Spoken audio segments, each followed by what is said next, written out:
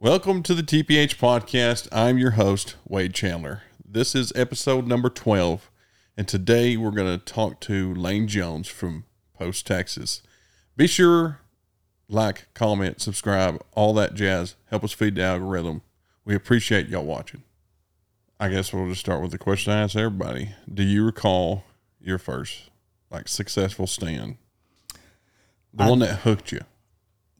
Well, as far as the one that hooked me, I was probably on 14, 15 years old, but I do remember my very first coyote that I killed that, another guy, a buddy of my dad's, actually called him up for me, and I may have been like 10 or 11, and what was the craziest thing about that was the fact that I shot him with a Colt AR-15 with a peep sight, if you can imagine that. But that was the first time I ever actually shot a coyote that was called up. And then as far as my first successful stand on my own, that was, like I said, it's probably about 14 years old or so, 13 or 14. Cassette caller is what I probably was using at that time, the good old yellowhammer woodpecker that everybody used. Yeah. And then once I kind of got hooked on it, I had some really close family friends in Colorado City. Guy that actually, he had married my cousin years ago, and I got to know him when I was, 9 or 10 years old. And him and his dad were very, very involved in trapping and calling. And his dad and himself, they make their own hand calls. And they're just made out of like PVC and those little plastic pocket calendars, you get. That's what they cut for the reed. And they're ridiculous. They're ridiculously good. But I started using one of those, started having a lot more success. Still used the cassette, player, of course. And then it just kind of kept developing past that. Right. But in all honesty, those guys kind of took me under their wing. And like I said, he's still one of my very best friends there is. And him and his dad, last name's Stinson. They're from Colorado City. Anybody that's kind of from that area knows the Stinsons, Billy and Joe Stinson, but they're really the ones that taught me probably 90% of what I know about varmint hunting. Of course, you learn something every year, something new. If you're not learning something, it gets bored. Right. And trying to figure by the time you think you've got everything figured out on that, something pops up or they'll trick you, and you just kind of roll with it, try to learn a few things on your own. But as far as just the general concept of it and using the wind and reading the animal and setting up, all of that stuff, I learned from those guys, and then just kind of kept on, going from there. Yeah. So you grew up did you grow up in Post? I did. Born and raised there, all 46 years of my life. I still can't. I find it hard to believe that you're 46 for some reason. I don't know. Well, fortunately, I get that a lot more often than I do, someone mistaking me to be 50 or something. So that's always a positive, I guess. Yeah, for sure. Graduated in Post and just stayed around? I did. Did you go to college or anything? I did not. I married when I was 16. My wife, she don't want me to go into a lot of details on that, but we married at a very young age, had a daughter when I was 16. So it doesn't take Einstein to figure all that out. Right. She's grown now, and I've got two strapping little grandsons that I'm pretty excited about. But I graduated high school there, and I actually graduated a year early. Since I got married, I went ahead and doubled up and graduated a year early. And graduated, I guess, in 93. Yeah, 'cause Sydney was born in 92. I graduated in 93, in May of 93. And in December of the same year, I went to work for TxDOT. And that's where I've been, with the exception of a little 2.5-year hiatus. I left and went to the oil field for a little bit. But I had the opportunity to go back to TxDOT, and so I did. And I'd planned on going back at some point because my manager at the time, I knew he was going to retire. He just retired sooner than I expected, but it worked out. I've been back there now since 2015, I guess. I'm blessed with a great group of guys. It's a great organization, and I'll be eligible to retire from there in about 3.5 years. Sweet. Yeah, looking forward to that. I don't know that I'll really retire at that time, but Right. everybody says once you get to that point, it's just a whole different. You think you're going to retire, and then you might get to that point and be like, I think I'll stick around. But I can guarantee if I do have something else in place at that time, it would be hard to keep me around because, at that time I'll be 50 and I could still have another career of some kind if I wanted to or chose to. Yeah. So, we'll see what happens. Do some more predator hunting, maybe. Yes, sir. Start teaching the grandkids. Yes, sir. For sure. So, what do you do over there at Texas Delight? We've got Are you the person I can call about the slowness of this bridge over here? Unfortunately not. Thank goodness, because I get that all the time.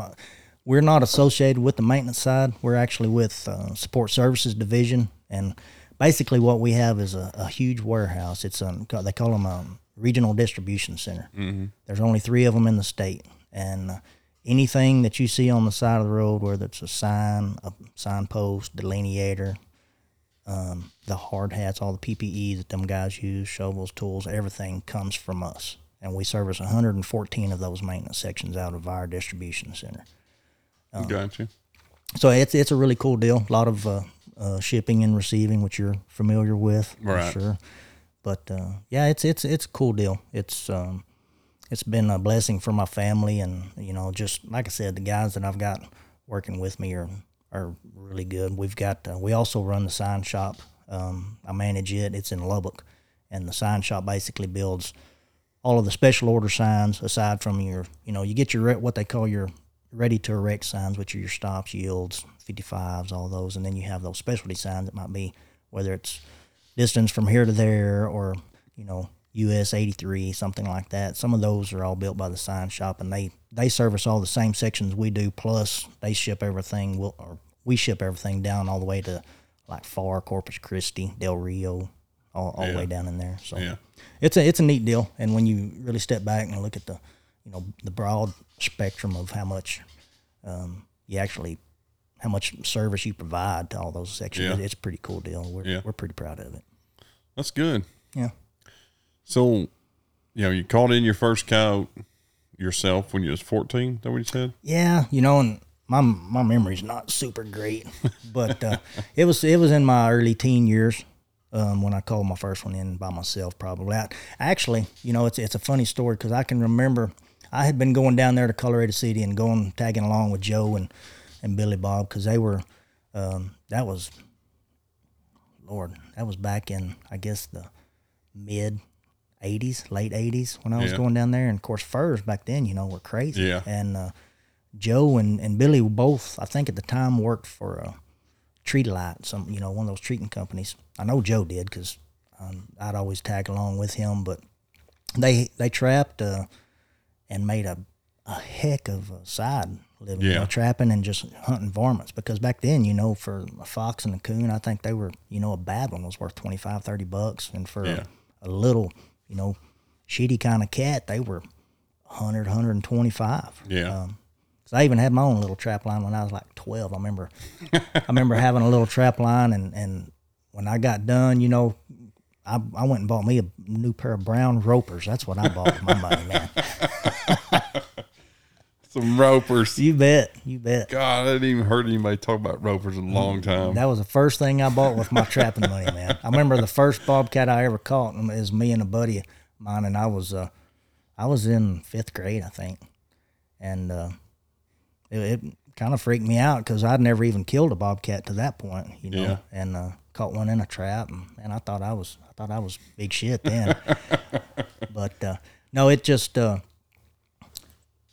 the very first one that I remember caught, and I didn't shoot him, and you're gonna laugh at this, but me and my dad and another buddy of his, we used to go hunt rabbits all the time. That's what they done. They might drink a few cold beverages, but I was always in the back of it was an extended cab Toyota. That's how, it was little, and you remember how little is in the back of them, had that little side seat, and I'd sit back there, and they'd just drive around, spotlight rabbits, and we'd shoot them. And I remember seeing a coyote run across, and they said, "Hey, that's a coyote." And so I climb out the window and sit there, and this coyote is probably, he's 80 yards or so. And I had seen Billy and Joe smooch him up, so I bail out with the 22, and I'm like, oh, yeah. And I start smooching this thing. Well, he breaks, and he's running right to the truck. Scared the piss out of me. I was trying to get back in the truck, and Dad was laughing. He's like, well, where are you going? And I don't know, it just kind of freaked me out, I guess. Yeah. But needless to say, that wasn't my first dispatch coyote that I called up, because I climbed back in the truck. But the first one that I can honestly remember calling up on my own was with one of those hand calls, and I was with the same buddy of my dad's out there in the oil field, and he had just kicked me out. And back then those guys, they just kick you out and you go, shoot something, whatever. Nobody really cared. And I called one up, and I shot him with a bolt action 22 Magnum, a Marlin, open sights. Yeah. And that was after, at that point, when I seen I could kill one with a 22 Magnum that I called up myself, that's when it all kind of got crazy for me, and I really started digging it then and hunting a lot, and then trying to go every chance I got. And my dad, he worked all the time in the oil field, so he didn't have a lot of time. So that's where, like I said, Joe and Billy just kind of took me under their wing down there and kind of taught me everything that I know about that. And that's actually who I originally started the contest hunting with was them. I think they had a couple of contests there around Post, and that's when I was in high school, my last year of high school, I think, and we tried to get in them a time or two, me and a buddy, and that didn't work out so well, because we got our asses handed to us by some of them guys around home there. Even back then, there were some that were pretty salty. Yeah. And they give us a spanking pretty good. And then when me and Joe and Billy started hunting together, it was a different kind of deal. That's when it really opened up, and we started off at Graham, way over there. Well, Snyder actually. Jason Bynum used to put on a contest down there years ago, and we got in it and done pretty well a few times, and just kind of got the hunger for it and started going. We realized that we could compete, and so we just started going, and we competed. I mean, if we were in it, everybody knew it, if that makes sense. I mean, right. They were good, but Billy it was different back then. Billy Bob he would run the call. Mm-hmm. He was just one of them old school guys that could, he built the call, so he knew, he'd pick out his good ones, and he'd run the call 90% of the time. Joe would run the rifle 90% of the time, and I was on the ground with a shotgun, most of the time. Yeah. And, they were good. We had some good times. I mean, there was quite a few times we put up over 20. Matter of fact, I can remember years ago we went when San Angelo first kind of started kicked off, and I don't think it was even called a Big Cat. It was something else they had down there.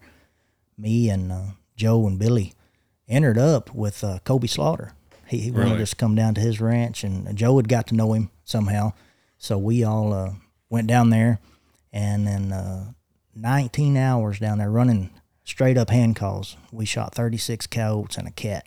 That's a hell of a day right there. It was unreal. And there was, that country over there is way different from what we hunt. So we'd stop in the crossroads and call, and hell, you shoot something 150, 200 yards out there. If you don't pay attention, you can't find the damn thing. Yep. And there were stands where we were killing, 4 or 5, but we might not only get 2 or 3 of them back to the truck. We hadn't done it really enough, to be honest, to understand that, you just go ahead and send somebody out, and it's not going to affect nothing. Yeah. We learned that later on, and if we'd have known that back then, I don't know how many we would have. I feel like we would have easily gotten over 40 back to the truck. Right. And that was in 19 hours of hunting. Yeah. And what kind of light was y'all running back then? One like this? That one right back there behind you. Joe and Billy are actually the ones. That's what they used, and it's a GE 4509 light is what it is. And Joe still uses them. I tried to get him on some of these others, and he's old school like somebody else I know, kind of. And he threw that damn thing down, and he went back to that. Yeah. And he's got a buddy that he hunts with now, and I think they won that big coon pot year before last, maybe one time. Yeah. But What kind of rifles, when stuff started getting more serious for y'all, what kind of rifles were y'all running then? Me and Joe ran 22-250s. Joe ran the 22-250. He's the one that I've come up with the load that you're familiar with that I love so much. Yeah. I was shooting just a Remington 700 Classic that I actually bought from him. He allowed me to buy my first one from him. His dad would usually run a 22-250, but he had a 223 that he would carry a couple of times, and we had a situation one night to where after that time, Billy wasn't allowed to bring a 223 anymore. It got pretty comical and pretty verbal out there sometimes if there was a mistake. But needless to say, that was the last time Billy brought a 223 with us. But Joe's always shot a 22-250. I've always obviously shot a 22-250. Yeah. I really do like the Creed. I know you think I don't, but I really do like that Creed more. It's just it's just something to get used to.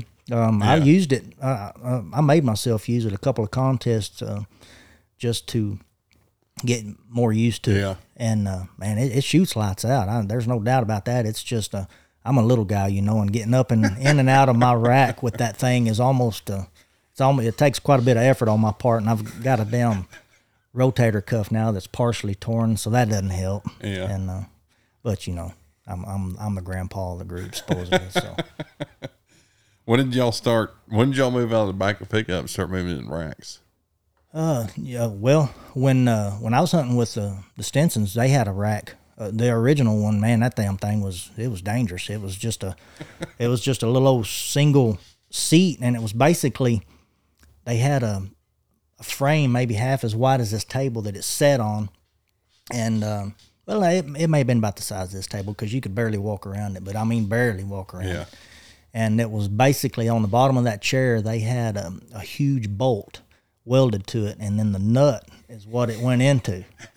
I ain't shitting you. And so, but there's no telling how much stuff that was killed out of that thing. Yeah. And it just had a little simple, rest that come across there, and it was, back then it was fancy. Yeah. But it was a killing machine. I wished I had a dime for every critter they killed out of that thing because they were. But Joe he's one of those guys that's just he's just a marksman, those guys. And I mean, JC's a marksman. He's the same way. You put any gun in JC's hand and he shoots it well. And there's guys that are just like that. Mm-hmm. And so we never had issues with misses or anything. And to be honest, I've been fortunate. Me and JC, that's knock on wood, that's probably the best part of our game is that we might take a little bit longer than some guys, because I remember Billy, he used to always get impatient with me when I was behind the gun. he was waiting, and he'd try to hurry me up, but I always waited for the right opportunity, take the right shot, and it might. I don't know that it's really cost me anything before as far as killing them, but 95% of the stuff that we shoot at it gets in the truck. Yeah. I mean, if we miss anything that's not moving, it's rare, and we're just, it's not because I'm a marksman or nothing by no means, but we just over years and time of doing it, you just kind of figure out, how to read the animal and know when he's gonna jet, and so if they're fixing a jet, we might be a little bit quicker on it, but normally you can read them pretty well. Right. So about what year you think that was when y'all kind of swapped to the rack? As far as you recall, when I started hunting with the Stinsons, oh man, I was fresh out of high school, so I was 17 probably when we were using that, and we used it for quite a few years, and then Joe up and built the Ring of Fire, I was going to get to that. Yeah, and that's where I stole Joe's design. Like I said, I everything that I owe a lot of, what I know about varmint hunting. That's to those guys. We've both went on our own paths since. As far as the hunting goes, he's still one of my best friends, and we still see each other a lot. But we just we don't hunt with each other anymore. He was in Alabama for a while working, and then. Just how hunting is, man. Yeah. It can. You have to be real. I'm really particular who I hunt with, just because of it almost cost me one of my best friends in my life just because of, dumb stuff. Right. And so I'm not going to let that get in the way again. I'm pretty particular. What happened there? Or do you want to talk about it? No, it was just, it wasn't nothing crazy. I mean, it was just, me and him had it was just personality deals is all it was. Yeah. I went and went and hunted on a guy's place one time that I shouldn't have, to get a couple of fox that I was needing.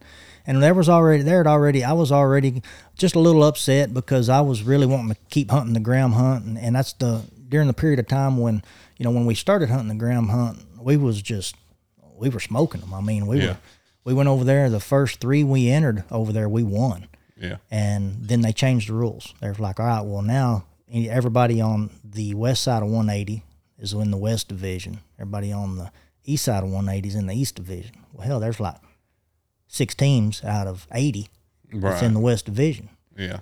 Well, the only good thing about that was that when they done that, they made a Calcutta also. So X amount of money went into the Calcutta, and that was kind of a winner take all. Mm-hmm. And that was between both divisions. So we were still able to do all right with that and win the Calcutta. Well, they wanted to change the rules again. So then they went to 8. I think it was an 8 animal limit is what they done, and it was so these guys started rolling in with cats. And some of the guys that still hunt some of these hunts. Joe Ross Jameson and Philly, Arizona, them guys, they were smoking them. Eight cats, and there was 3 or 4 teams show up with 8 cats. Well, hell, we couldn't even compete, not in the country we were in. Yeah. And so, but I was still wanting to hunt. I was just still wanting to go. And he wasn't wanting to. And, and then one thing leads to another. And I get another buddy, Roger Doherty. He started hunting with me, and we call him Sparky. And another good guy, good hunter. And he was new to it, kind of when he started hunting with me. And so we went down, and man, I begged Joe to go with me, and he was in Alabama at the time too, I guess, and I don't know, it all kind of runs together. But what I done was I went and bought a damn WT. Yeah. And man, I didn't even tell my wife I bought that thing at the time because we were young and we didn't have a pot to piss in at the time. And I go, spend almost $500 on an e-collar. Hell, I would have come back with clothes on the porch if I'd have done that and she'd known about it. But we took that thing and me and Sparky entered a contest in Abilene, and it had limits on all the animals. I don't even remember what it was, but we quit killing cats around home at 10 and I think the limit was like 6 or 8. Yeah. But we was like, oh hell, kill them. We didn't have enough sense not to then, obviously. But the only thing we needed was some couple of gray fox, and I didn't know who else to call, and I called one of our mutual friends, and I shouldn't have. Looking back on it, shouldn't have done that, but I did, and he gave me permission on a place down there that that probably Joe and them hunted. And and we went down there and shot a few, and then I called and told him about it, and it's I don't hold it against him, he don't hold it against me, but it's one of them deals where I probably shouldn't have went, and at the same time he maybe shouldn't have gotten so upset with me, but we agreed to disagree about it. But I love him and he loves me now, and he's my best one of my best buds. So he hunts with me every now and then, and I still go down and see him, and we have a good time, good relationship. But it's just one of those things. That's why I said I'm super particular about who I hunt with, because I don't want no shit like that happening again. Right. Whether it's my fault, his fault, it's both of us. And there's no sense in that. There's a lot more things to life than losing a friend over some damn hunting. Right. So yeah, and it for sure happens a lot nowadays. It does. It does. And then you throw the whole land deal into it. Yes. And, man, it gets really crazy. I'm just there where I'm at. I'm super blessed with the properties that I've got, and I'm going to be more involved now with a place that I've been on for years. But we had a really close friend of ours pass, you're aware, and I'm going to be more involved with that, so I feel like I'm going to be able to have a little bit more, I don't want to say so in it, but I'll probably get a few more opportunities to varmint hunt that place and some of the surroundings. But even without that place, so I've got plenty, and just have to kind of piece them together to whatever contest I'm hunting, kind of deal. When did you and JC get hitched up? So me and Sparky had hunted together for a couple of years, and JC, I want to think I was about 21, 22 years old. So JC would be, he's high school, 16, 17. I won't even go into the story of how we kind of met or anything, because my wife wouldn't like that either. But we come to know each other through some mutual friends, and he liked hunting, I liked hunting. We just got to talking, and then once he got out of high school, I think he went off to school for a little bit, and then when he came back, is when we really started.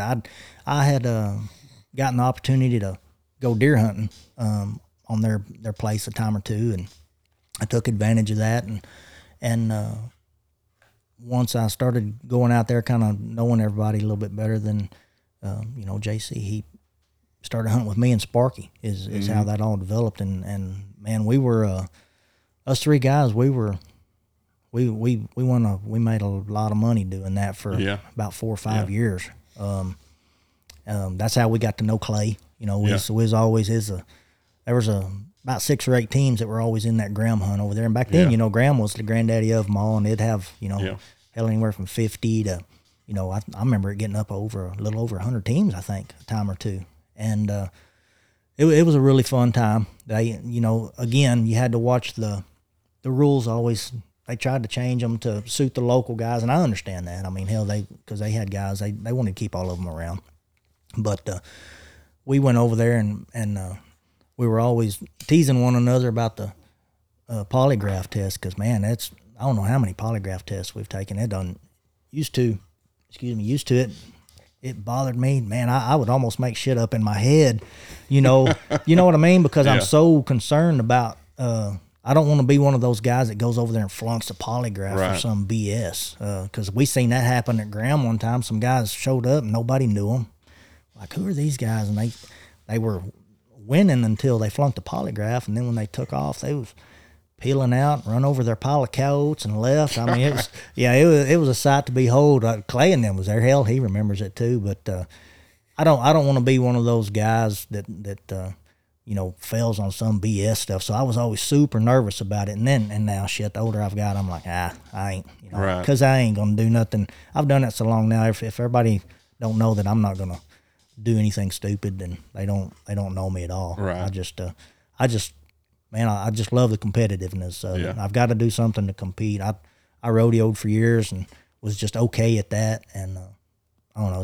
It's also something that just kind of, I don't know, helps me hang on to my youthfulness, if that makes any sense. I feel like if I can go out there and some of these times when JC doesn't go with me, if I can go out there and, take people's money hunting by myself, man, that just, I tell everybody, they're like, why do you do that? And I was like, man, it's a competitive deal, but it's also like a personal check for me each year. I just want to know that I can still go out, hunt a 24-hour contest, drive all the way to the turn-in, and drive all the way back by myself, and just me do it.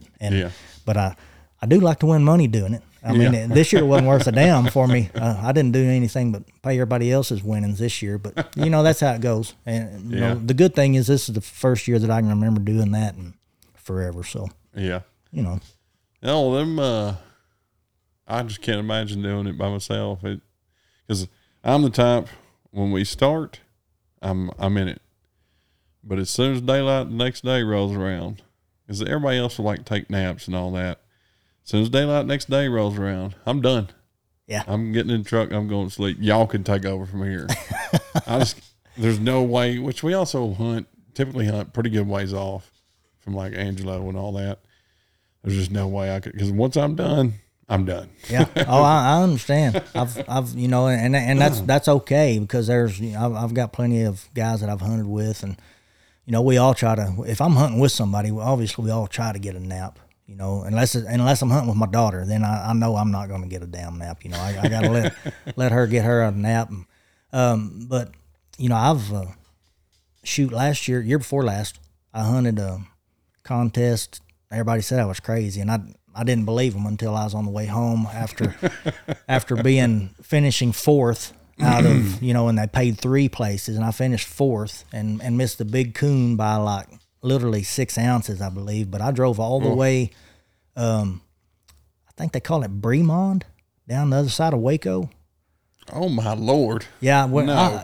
I hunted, and it was a challenge. That and that's part of the reason I done it. But I really felt like that I could. I was like, shit, man, we got big old coons. I'll win this thing, But I'll kiss your ass. I didn't shoot a coon that night that was over. I think my big coon was like just a hair under 18 pounds. But I drove all the way down there, and I really thought I at least still had a shot to place, and the one of the last guys that came in knocked me out of third place, which at that point, hell, it wouldn't have done nothing but pay my fees and my fuel, maybe, but it would have still been, a feel-good moment at least. Yeah. I was robbed of that. But that was a long drive home. I literally had to leave the ranch north of the post at 4 o'clock to make the 10 o'clock turn in. Oh my God, no. So nope. Yeah, but it's I don't do it because I don't have any sense. I'm sure a bunch of people think that. I just it's the way I kind of keep myself in check, man. Yeah. And I just everybody's like Clay. Hell, Clay will drive clear across the damn country and hunt all those contests. Now I ain't doing that, but I will hunt one by myself and drive 4 or 5 hours to a turn in if I think I've got a legitimate shot. And I don't enter anything if I don't feel like I've got a shot at winning the whole deal. Yeah. As far as yours and JC's contests go, obviously y'all work really well as a team. What's the best night of killing coyotes that you can recall? Because I know y'all had a big night. It seemed like. Yeah, it's been about 5-6 years ago. I was going to say. It was with our friend Danny that we lost this last year. It was out there. Yeah, we had a good night. We had I think we killed 35 or 36 coyotes and 3 cats or 4 cats that night. I think it was 36. I think it was 36 and 3. 39. In that tonight, y'all just quit shooting them? Because y'all like... No. Or was that another night I'm thinking of? No, you're talking about... Coyotes go. Oh, yeah, that was... when we didn't bring everything back? Yeah. That was me and JC. Why do you have to bring up old shit, Wade? Man, you got Palmer and all those guys listening. They're laughing their ass off right now because every time we're together, they have to bring that up. So, yeah, so I'll go ahead and tell the damn story. A few of them know it already, but me and JC are it's the San Angelo deal. It's been, I don't know, 3 or 4 years ago, I guess. And, of course, at that point, it was the March contest. Yeah. January and February, Nate and those guys, they roll in, smoke everybody. So we're like, what's the point? Yeah, exactly. Because we just didn't have the numbers. I mean, we're there's certain times, obviously, when we do have the numbers and we'll compete. But, man, we just haven't had those kind of numbers in a while, so there's no need in doing it. So we knew that we had to have our 5 coyotes, obviously, to get our cat qualified. And this is back before they went to the format where they're paying 5 cats. Yeah. And so the side pots were way higher. Substantial. Way higher. Very, very much higher. So we go out and we shoot our 5 cats our 5 dogs, and we're obviously at this point just looking for a big cat and shooting cats. And we shot 4 more coyotes that night, and we didn't even throw them in the truck. 2 of them we had to move out of the road. Like, we're driving and we're like, hey, get that some bitch, so we just move it out of the road. And so we killed 9, and we get down there, and 8 coyotes won the pot for $10,000 for $10,000. I don't even know, Lord, I don't even know if my wife knows that story. I'm pretty sure she does, because I know I was in a foul mood for a while, but that was a quiet ride home. And it was, we were both responsible, but hell, we just knew Nate and Casey and them was going to roll in with another 20 or 25 like they always do. So we were just like, hell, ain't no need in throwing them in the truck. But I guarantee you there's not anything that's shot that don't go in the back of the truck now. That's just... A good learning lesson. Yes, it was.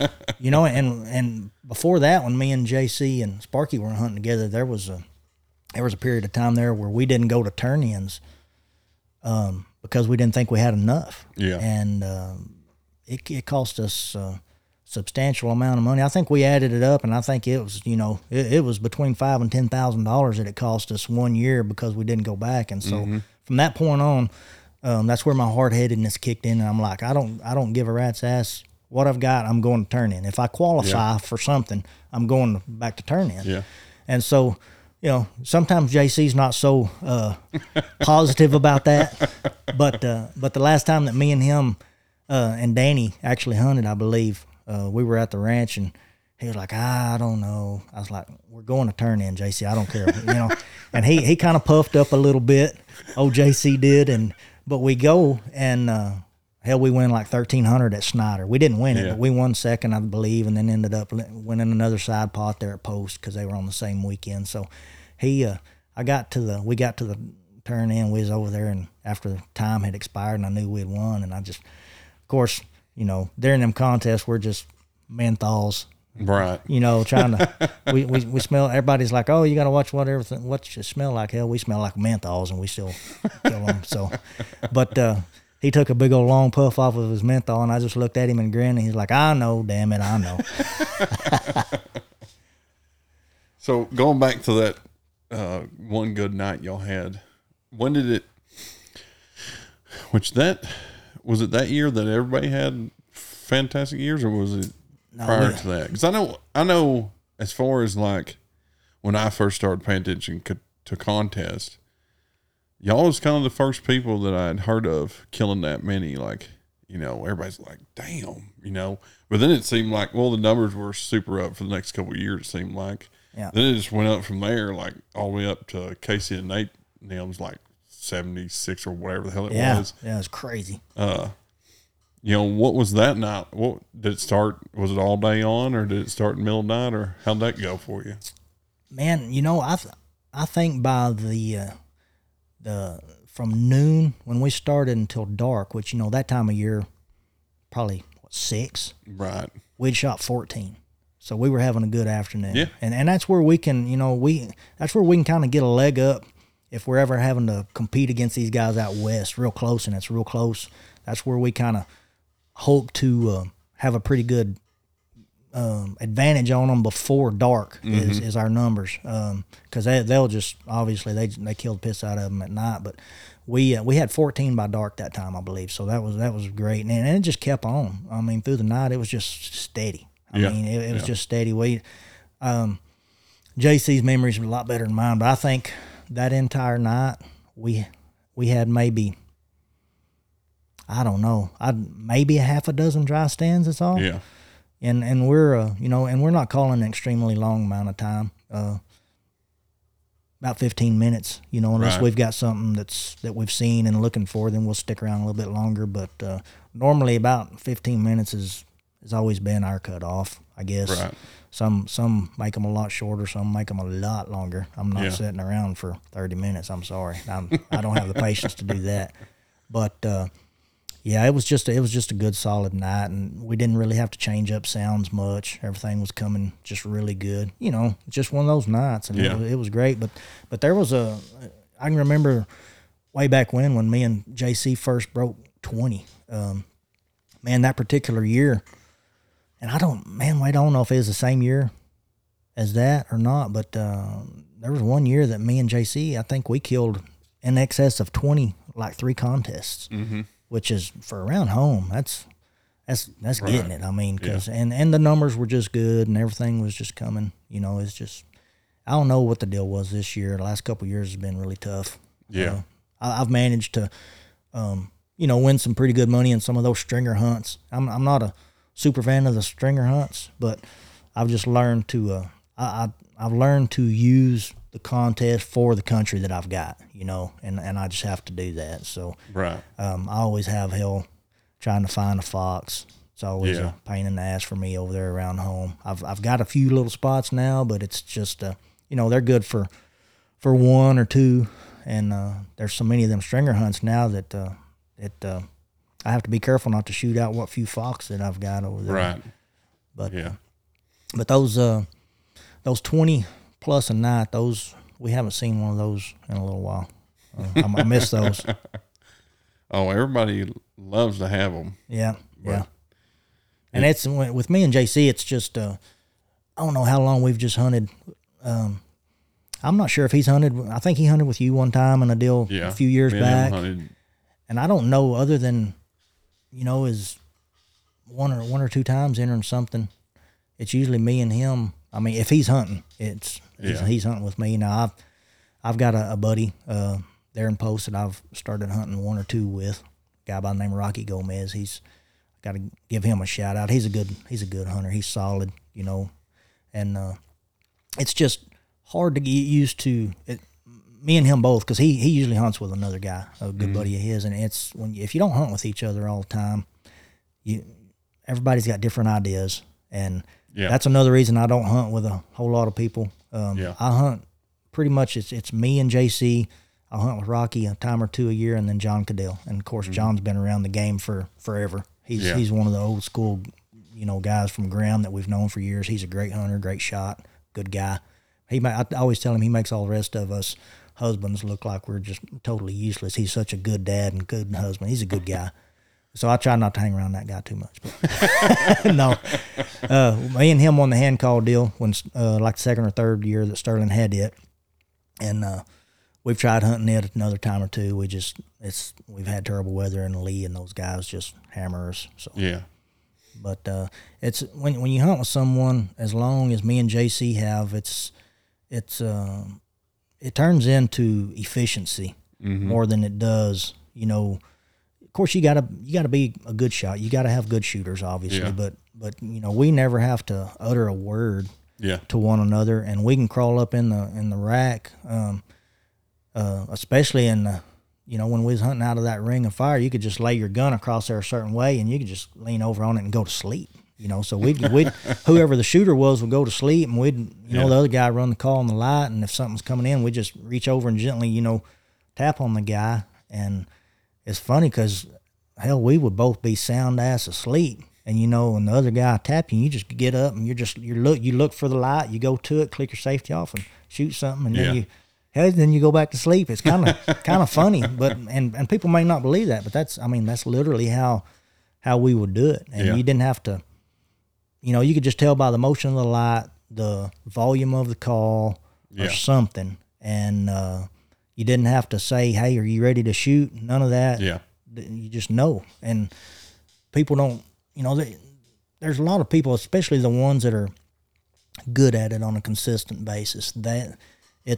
They're good shooters, but efficiency is everything. 100%. I mean, I remember those, there were some people, and they were like, when Casey and them guys killed 60 something, they were like, there's no way. Yes, there is, man. I've been there. We killed 36 with damn hand calls. Yeah. And if we'd have known to, as soon as someone shoots one, somebody should be going out and getting it, dragging it back. That way, when you're done with that stand, everything is either back to the truck or on its way back. Yep. So hell yeah, it can be done if you're in the right country. It's very possible. It's all about efficiency and shooting good and just knowing your guys, and you're not going to do that by going and hunting with a guy once a year. Right. It's just it's going to be really hard. Yeah. Well, that's the most, as far as contest hunting goes, that's the most common denominator.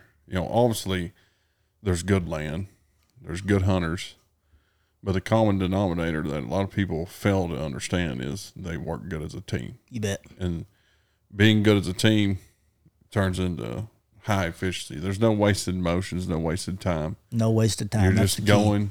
I mean, it's very important to a contest hunter, which a lot of people like, which I never got to hunt with you and JC yet, but I got to hunt with Nate and them when they were messing around one night, and they were far better than anybody else I'd been with prior to that, which I'd also hunted with a bunch of yahoos prior to that. So it really, it's a whole different. Yeah. It's night and day. People aren't even talking, and there's just shit dying, and they're going to getting it, and you're to the next stand within just a few minutes already going again. Like no one's getting out of the rack, and for which they got big country, which Right. you can do that in. It's a total different ball game to these people that just only contest hunt. You know, when they've been hunting together for years, it's vastly better. You know, You bet. you know, which that's what it takes to really win these contests, is be a super efficient team. You know, everybody always points to, well, they got the best land. That's their first go-to. And it's like, well, that's just part of the equation. Still got to kill them. I've been to phenomenal places with a bunch of yahoos and not much died. You know, you got to be a good shot. You got to work well as a team. And it just seems like everybody who's successful year in, year out in some capacity, or has been successful for years, typically it's because they've been hunting together as a team for a long time. Yes. Yes. And it's just like JC and I, you know, even when it's just me and him hunting, or hell, if I'm hunting with anybody, just another guy, because I don't like hunting more than a couple of guys. I'm just weird like that. Yeah. But you know, as soon as one of us shoots something, you know, the other guy will just take the remote off and hand it to the shooter, and we'll crawl out and go get it. Yeah. And you know, we still shoot a lot of stuff while the guy's dragging it back, and he may drag it back. He might climb up in there, or if it's just one animal, we might just wait till right at the end of the call sequence and, you know, switch the remote to the other guy and, you know, go down and get it. And then when he gets back to the truck, that's the end of your call, you know. And it's just about, it's like you said, not wasting any time. You can't waste any time. No, not in a contest. No, not when you're doing that. It's got to be, you got to be on your game and getting after it, using every minute. Yeah, for sure. So as far as contest hunting, is there anything else like that's notable that y'all do? You know, obviously there's the no wasting time thing. How's y'all scouting plan? Or y'all been hunting the same places so long you don't even have to scout anymore? We do. We hunt the same stuff. Me especially. Now JC, he's got a whole bunch of country over there that I don't think obviously we didn't hunt it any last year because his ass didn't hunt, but he's got some stuff over there that we haven't hunted before. And each year, you know, I may lose a place or gain a place. Yeah. And I don't turn anything away. If somebody's got a piece of property and it's big enough for me to pull in and make a call, people don't give those little spots like that enough credit. Oh, 100%. Because I have a bunch of those little spots that, you know, I may not get more than 2 or 3 calls out of it. Yeah. But nobody else asked for permission. And so when October rolls around, this is what I do. When October rolls around and hunting season kicks off and everything, I start calling all my landowners at that point. And just because there was some last year that I didn't hunt on at all just because the hunting was so crappy and I just didn't mess with. But rest assured, I'll call and be like, hey, or, you know, shoot them a text, be like, hey, I didn't get to come, but, you know, coming back. But just most of the stuff that we hunt, we've hunted for a long time, and we try not to hunt stuff more than once or twice. We do sometimes, and I had to this year because I hunted by myself so much. But we've gone to the same places so many times. We just, you know, you don't have to scout. Now, what I need to do and what I've thought about doing is a little bit more scouting as far as the big cat deal goes. But you know, we've never really had felt like we even had a shot to place in that big cat deal. I mean, we've won most coyotes, you know, a few times, and we've won most cats one time, but those big cats, we don't have those up around home like they do out here. A big cat for us is 28, 29 pounds, but you know, 28, 29 pound cat this year is a money winner. Yep.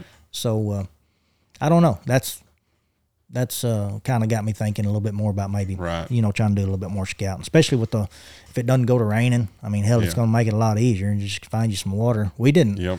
I literally seen one cat this year that I could have killed. In all my contests that I hunted, I seen one cat that I could have killed, and that was my daughter was hunting with me, and it was just a little old small cat come in on a place. The last big cat, I had 2 come in, and this is where it's not good to hunt by yourself because I was up in the rack, and if I would have had someone that could have got behind the wheel and eased the vehicle up, I felt confident that I could have killed them both. But they just come in, sat down, they wasn't having no more of it, and lost interest and left. And the second one in that contest, it was the last big cat. And the second one, I drove right past his ass, driving in the place, and I climb up in the rack, and I look, and I see his eyes right down there. Mm-hmm. You know, he's not 10, 15 yards off the road, but I was like, hell, that's a mule deer, you know. And I get up there, and I see it again, and, you know, I'm not paying no attention. Had I, you know, got my head out of my butt and just sat down and looked, I'd have seen. And another reason I kind of, you know, just blew it off was because, man, its eyes was real far apart. And I was like, well, then it gets up in there, and I realize it's a cat. And he eased out on me. So, but I know where he lives, so hopefully he's still there. And but I didn't get a shot off at him, and we'll see next year. Maybe I need to put a camera up around there, you know. Wouldn't hurt. It wouldn't hurt at all, I don't think. But no, we don't do anything special. We just we know our good spots and you know what seems to hold what most of the time, and we just try to utilize it the best we can for whichever contest we're in. JC's not a fan of the stringer hunts. If you haven't figured that out, he hates foxes, and he hates trying to get them. As do I, but I'm a lot more hard headed, I guess, than he is. Yeah. I'll still throw my money out there and go. I told him the other day that after that last contest, I was like, JC, I said, are you hunting next year? And he said, well, I plan on it. And I said, well, I hope the hell you do, because if not, I may have to possibly attempt to slap the shit out of you, because it's been a really crappy year, and I need my buddy, I need my partner, I need some new country to, you know, but he'll jump back in there. I don't see much of him since he's over there in the other county now, but we'll get back together next year and hopefully, you know, get some attention at least, maybe pay our way. Yeah. Well, think that how long we've been going, Fitz? About an hour. Yeah, about an hour. That was about good. That's probably a good place to wrap it up for now. Cool. At some point, I want both of y'all in here. Oh yeah, that would be that would probably be a hoot. I just want to do y'all individual first, and then we'll get. We need to get all of us in here with Clay. So me and JC with Clay. We've been hunting against each other and stuff so much. That'd probably be pretty comical. And that's something, you know, I've never hunted with Clay. I don't know why we never have, but we both talk about it all the time, but we never have done it. Well, it's the same. Me and Clay. I've been supposed to go hunting with him for a couple of years now. Yeah, we just can't ever put nothing together because obviously winter I'm hunting too, and I don't know. We'll figure it out. Definitely want to get you and JC in here. Maybe I can swing it to when Clay's here too, or something. Yeah, you bet. I'd love to come over here with JC. That'd be pretty comical. Get y'all both together. We'll just have it a story hour. I'm sure there's some good ones to tell. I appreciate the invite. It's been enjoyable. Well, we'll see you guys next time.